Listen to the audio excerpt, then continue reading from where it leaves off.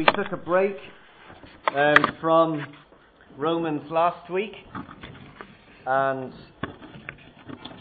we're back into it again, and we're going to be looking at all of Romans 7. It's something that's hard to break up, so we're going to be mad and try and gobble it all down in one go.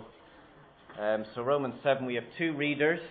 Kirsty is going to read from verses 1 to 13, and then Ross is going to read from verses 14 through to 25. I haven't got a page number. Somebody does? 1133. If you've got a church Bible.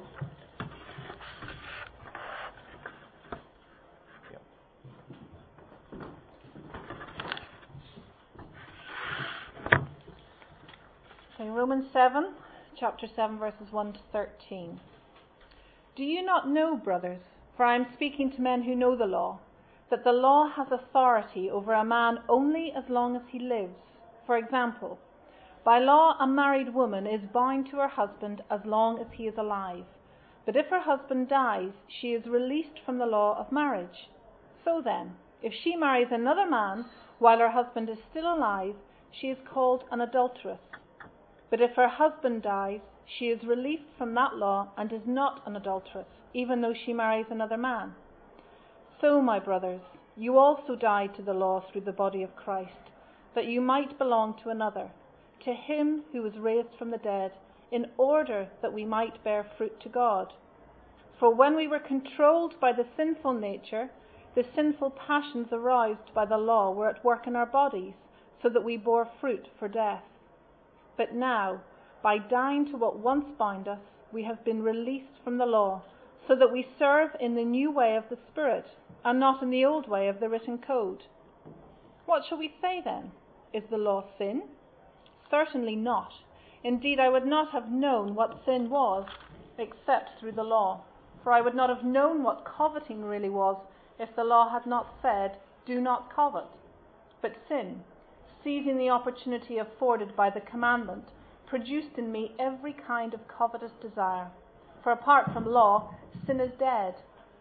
Once I was alive apart from law, but when the commandment came, sin sprang to life, and I died.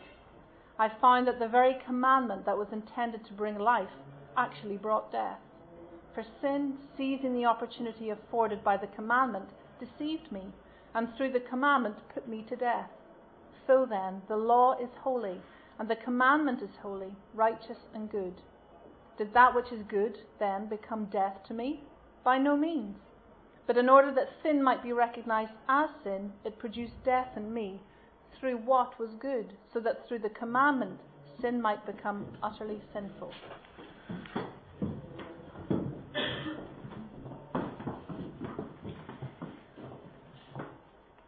We know that the law is spiritual, but I am unspiritual, sold as a slave to sin.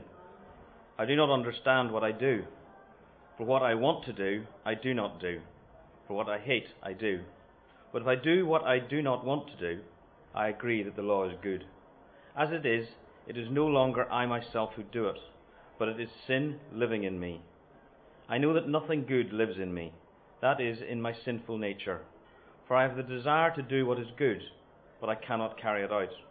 For what I do is not the good I want to do. No, the evil I do not want to do, this I keep on doing. Now if I do what I do not want to do, it is no longer I who do it, but it is sin living in me that does it.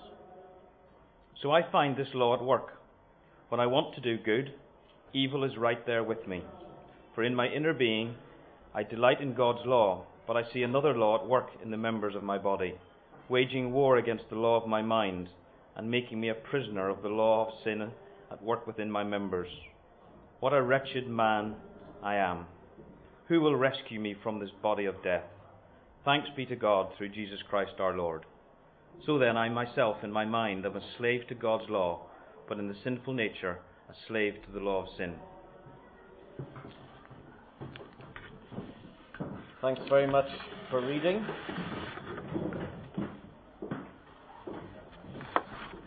I'm sure by listening to that it's a fairly jam-packed passage, difficult to work through. Some people read this chapter and say it describes the person before they become a Christian. So this is the kind of struggles they go through.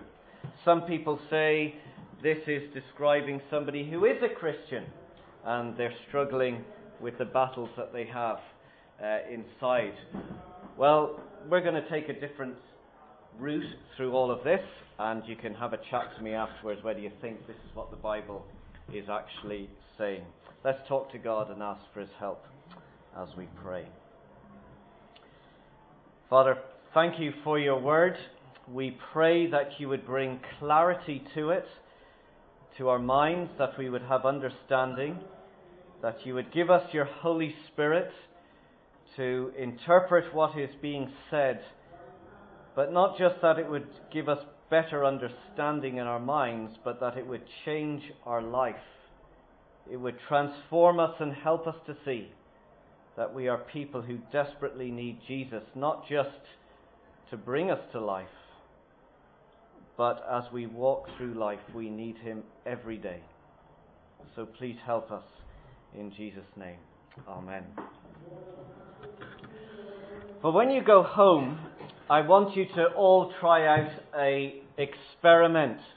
I want you to climb up on a wall, a high wall. If you haven't got a high wall near your house, you can climb up onto the top of your car or even onto the top of your house. And I want you to put your hands out in Superman or Superwoman style, like this, okay? And I want you to repeat the words, I'm going to fly. And then slowly and carefully push yourself off. Well, I don't think any of you are going to try it, are you? One word why we're not going to try it. Gravity. We mightn't understand the maths and the physics behind it, but we've all got enough stuff up here in our heads to know that we are somehow stuck on this earth. There's a force all around us that pulls us and keeps us from floating off into space. And there's nobody, to my knowledge, that can defy the laws of gravity. Strangely, however, there were a bunch of religious people in this church in Rome that thought they could defy the laws of sin. They thought that if you added on lots of rules, they would never struggle or battle with sin again. They would be able to fly through the Christian life. But Paul's response to this is, that's absolute nonsense. Look at verse 21. He says, I find this law at work. When I want to do good, evil is right there with me. For in my inner being I delight in God's law, but I see another law at work in my body, waging war against the law of my mind and making me a prisoner of the law of sin at work within my members. That's the answer to the notion that we can somehow avoid the reality of sin. Just as we can't shake off the laws of gravity and go flying whenever we want to, so we can't shake off the law of sin and be perfect whenever we want. As it says there in verse 21, whenever I want to do good, evil is right there with me. And I think we can all identify with that. There's a force, there's a pull that's going on in our lives. In fact, the reality of this sin is like an ongoing battle, as he says in verse 23. It's a war waging against our minds. We can't break it and we can't shake it. It's as real as gravity. Yes, the penalty of sin has been paid for and dealt with. We saw that back in chapter 6. But the presence of sin is going to be a daily reality in our lives until the day that we die. Now, if that is true, if sin is going to be a daily reality no matter who we are, how are we going to deal with it? How do we actually battle against it? Well, as we've said, there are those in the church who think that by slapping on more rules, it's going to make us better people. If you can better perform in your life and do things better to please God, then you're going to get rid of sin. Well, that seems to be the big issue that's confronted here in chapter 7. But as we will see, rules or the law are powerless to change us or to save us. By putting more rules in place, we only find that we have more rules to break. In fact, if we use the law in the wrong way, it's only going to destroy us and it's going to break us. So we are to stay away from trying to get better through the law. So how then do we deal with the ongoing reality of sin in our lives? Well, the first thing that we must do is remember that we have a new relationship. A new relationship has begun. To put it in terms like this, we've broken up with the law, we've ended that relationship, and we are now married to Christ. Look at verse 4 of chapter 7. So, my brothers and sisters, you also died to the law through the body of Christ, that you might belong to another, to him who was raised from the dead, in order that we might bear fruit to God. He's saying to them, I want you to know that your relationship to the law is over, it's finished, it's ended. And you now have a new relationship with Christ, and I want you to enjoy that. And that's illustrated for us in verse 2. He gives an example. He says, for example, by law, a married woman is bound to her husband as long as he is alive. But if her husband dies, she is released from the law of marriage. So then, if she marries another man while her husband is still alive, she is called an adulteress. But if her husband dies, she is released from that law and is not an adulteress, even though she marries another man. So he's using a practical illustration from life. He says the only way you can get married again in life is, or to have another husband, is if there is a death. Death ends one relationship and it allows you to start another one. And he's saying that's exactly what has happened to you if you are a Christian. A death has taken place. In Christ, you have died to the law so that you can start again a new life, a new relationship with Christ. So this old relationship is over, it's finished. In fact, this old relationship with law was a really bad thing. It was just like being involved in an abusive relationship. Look at verse 5. For when we were controlled by the sinful nature, the sinful passions aroused by the law were at work in our bodies so that we bore fruit for death. The law was like a bad husband who constantly controlled and piled on unrealistic expectations, demands that were impossible for us to meet. And all it did was bring out the worst in us. We would react to it and fight against us. It would never make us better people. Thankfully, though, we have a new husband in Christ, who enables us and equips us to live a different kind of life, a life of beauty. Look at verse 6. But now by dying to what once bound us, we have been released from the law, so that we now serve in a new way of the Spirit, and not in the old way of the written code.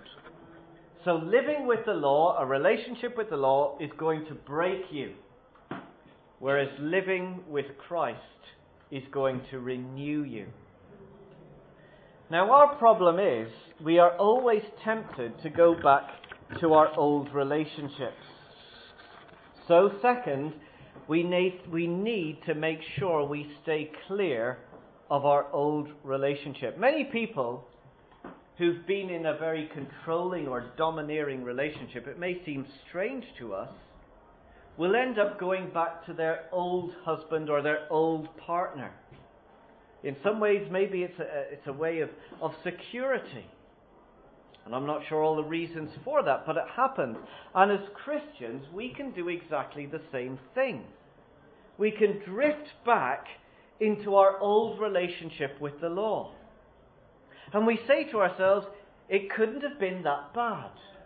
We did have some good times together, didn't we? Me and the law. We got on well together. But we've got to remember what it was really like. Look at verse 7. What shall we say then? Is the law sin? Certainly not.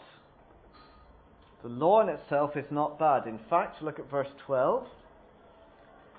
The law is holy, and the commandment is holy, righteous, and good. Now we're going to come back to it because it sounds like there's a contradiction here. You're telling me it's bad, but here it's telling me that it's good. We'll come back to that in a minute.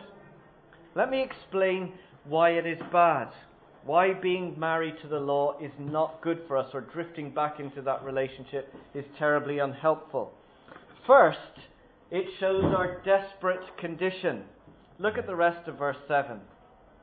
He says, "Indeed, I would not have known what sin was except through the law.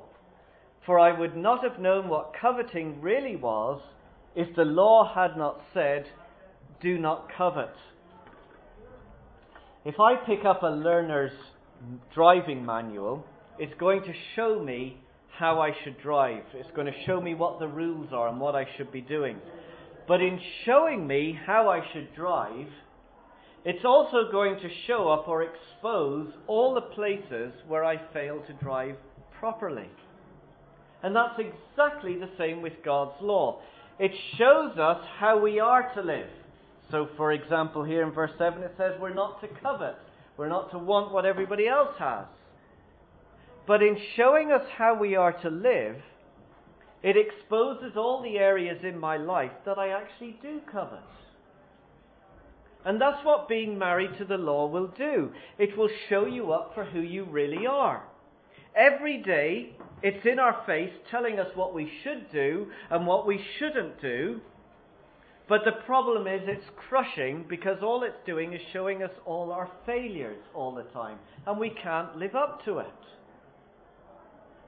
So that's why being married to the law is a bad thing. It's just going to show you you're a failure. And show you what a desperate condition we're in. The second reason why it's bad to be married to the law or involved with the law is it shows our desire to rebel. Look at verse 9. He says, "Once I was alive apart from the law, but when the commandment came, sin sprang to life and I died." You see, in some ways, a life without the law is easy. If there are no rules, you can do whatever you like. He says, "I was alive apart from the law." There's no constraints. There's nobody to put me in my place. But then he says it's like God showed up, revealing his law, his good and holy perfect law, which commands loyalty and obedience. But he says as soon as that law was shown to me, as soon as that happened, in verse 9 he says, sin sprang to life and I died. You see, being involved with law, being married to law, doesn't make you a better person. All the law and all the rules will do is awaken your desire to rebel. All it will do is help you be a bad person. It makes demands on us that we don't like. So the law will say, don't covet. And inside I'm saying, no, I do want to covet. I do want what that person has. And it interferes with our life. And rather than submit to the law, we begin to fight against it. And rather than obey it, we disobey it. So verse 10, he says, I found that the very commandment that was intended to bring life actually brought death.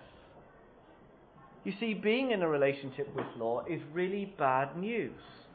It can't make you live a good life. It only tells you how you should live, and it reminds you all the time of how you fail, not only how you do fail, but how you want to rebel against it. So being involved with the law will only crush you and defeat you. We've got to stay clear of our old relationship. And in case you think, well, it can't be that bad, we must know how crushing a law relationship actually is. Now, Paul could speak with great experience on this. He was a person who for many years had tried to get right with God by performance. He was top of his class in all his Old Testament studies. He was one of the best Pharisees in terms of keeping the law and keeping all the regulations. He had done it all. But rather than make him better, as he reflected on that kind of life, he says it crushed him and defeated him. And to make this very real to us, he personalizes what a relationship to law actually does to us. He says it's a battle. Look at verse 15. And I think we can identify with these verses. I do not understand what I do. For what I want to do, I do not do, but what I hate to do. Verse 19. For what I do is not the good I want to do. No, the evil I do not want to do, this I keep on doing. Now, can we see the intensity of the battle here? What he wants is the good. He wants to do the good thing. He wants to obey. He wants to follow the law. But what he does, in reality, is the evil, the wrong thing. He fights against it. He disobeys it. And you've got these things in conflict, what he wants and what he does. They're battling against each other. He knows what the law says. It makes good sense. But he says, I just can't do it. And why can't he do it? Look at verse 17. He gives us his answer. As it is no longer I myself who do it, but it is sin living in me. Now, he's not taking a cop-out here and saying, it's nothing to do with me. You see, it's sin in me, and it's not my fault, it's sin's fault. That's not what he's saying. He's owning up, he's admitting to the harsh reality that sin lives within him and controls him and consumes him. Verse 18. He says, I know that nothing good lives in me. That is, within my sinful nature. Now, of course, the response of the religious crowd is to come down heavy on somebody like this who says, I'm trying to be good, but you know what, I just keep doing the wrong thing. I try to be such a good person, but these things keep coming out of my mouth, and my actions, well, I just can't help it. And their response is, well, you've got to try harder. You've got to do better in your Christian life. You've got to have more, you've got to be much better than this. Why don't you try reading your Bible a little bit more? Or why don't you go to the prayer meeting more often and start with prayer in the morning, pray in the afternoon, pray in the evening, and go to church? You only go to church once on a Sunday. Caroline Baptist ought to have 2 services on a Sunday. Go and find another church where there's 2 churches. That will make you better. And so pile on more and more rules. But the reality is, as Paul's experience here is, no matter what rules you put in place, no matter how hard we try, we can't defeat sin by our own good performance. There will be a continuous, ongoing battle, and by piling on more and more rules, it's just going to intensify the battle more and more. In fact, the battle has only one conclusion. It's going to be crushing. Living with the law is going to defeat you every single time. Look at verse 22. He says, in my inner being, I delight in God's law. I see that it's good, but I see this other law, this other thing going on inside of my life, waging war against the law of my mind and making me a prisoner of the law of sin that is at work within my own life. Trying harder is not going to win the battle. Getting into a relationship with the law, going back to it and piling on laws and trying to live it out by your performance is not going to make you a better person. In fact, it will beat you up. It will condemn you and make you a prisoner. Or to use the imagery of somebody who's moved away from an abusive relationship, to go back into that relationship, you're only going back into trouble. Why would we ever want to live like this? Why would we want to go back to this kind of life? Look what it says in chapter 6, verse 14. He says, sin shall not be your master, because you are not under law, but under grace. You're not to go back under law and start living under it, because it's only going to beat you up. It's going to crush you. You are under grace. You are to live in your new relationship. And so if we are going to deal with sin and to deal with the ongoing battle that is a reality for every one of us, we've got to understand what it is to enjoy our new married relationship. Someone who lives in a harsh and abusive relationship will quickly come to see that they desperately need help, that they need out of it. They need a better husband. And that's the only good to come from a relationship with law. That's why it says in verse 12 that the law is holy, the commandment is righteous, and it's good. It's good because it shows us that we need out. That we can't live up to its standards. That we need some kind of help. We need a better husband. We need Christ. Verse 24. Here is his conclusion as he tries to live by a life of performance. What a wretched person I am. Who is going to rescue me from this body of death? Thanks be to God through Jesus Christ our Lord. You see, the solution to dealing with this ongoing problem of sin in our life is not a system, not a set of rules, but a person. A person is the answer. Jesus Christ. We need a relationship with our rescuer, not a relationship with rules. You see, in Christ we come to one who kept the law perfectly for us.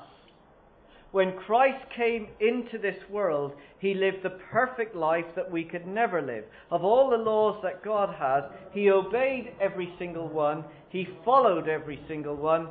Where we disobeyed, he did obey. He lived the life, the perfect life that we could never live for us. But not only that, in Christ we find one who took the penalty of the law for us. He took the punishment that was our punishment. He died the death that we should die. The blame that was accounted to us for all the times that we have done things wrong, Christ took the blame. He paid the penalty of the law for us. Now Christ has achieved this perfect life for us, and he says, because I've lived it for you, because I've died it for you, I want you to live in that relationship now, today. And I want you to enjoy that relationship with me today. You have a new relationship. You've left the law behind. You've broken off that relationship. The engagement is gone. And now you are married to Christ. And it is to be a present experience for you today, and you are to live in it and to enjoy it.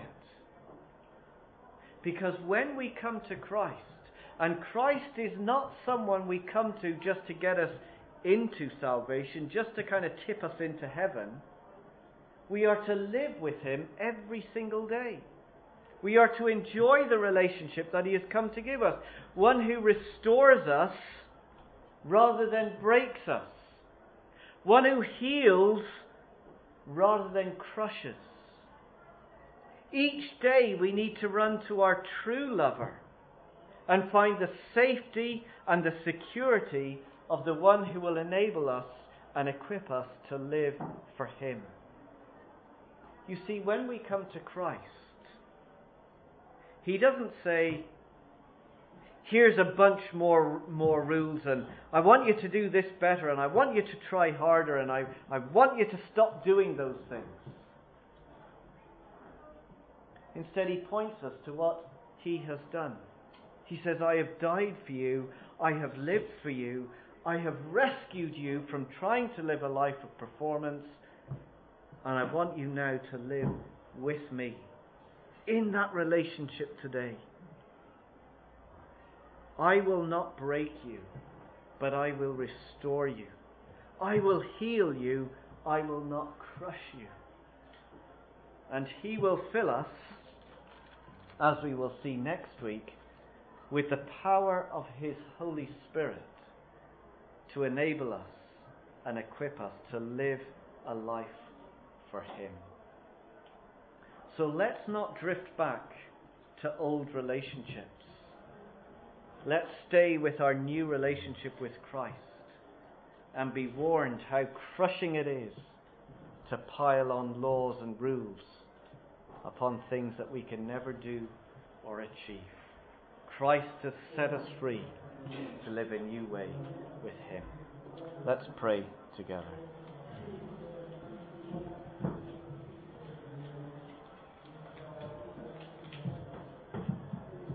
Our Father God, we thank You that Christ has come. He has put to death an old relationship so that we can start a new one. Help us to live in the joy of that relationship each and every day. Coming to Christ, who will renew us and restore us. Coming to Christ, who pours out His grace and His mercy on us. Who forgives us of all of our sin. Who equips us and enables us to live the life that He has called us to live. Help us not to go backwards, but help us to go walking forwards with Christ and our new marriage with Him. In Jesus' name, Amen. Well, we're going to sing together What Grace Is Mine, because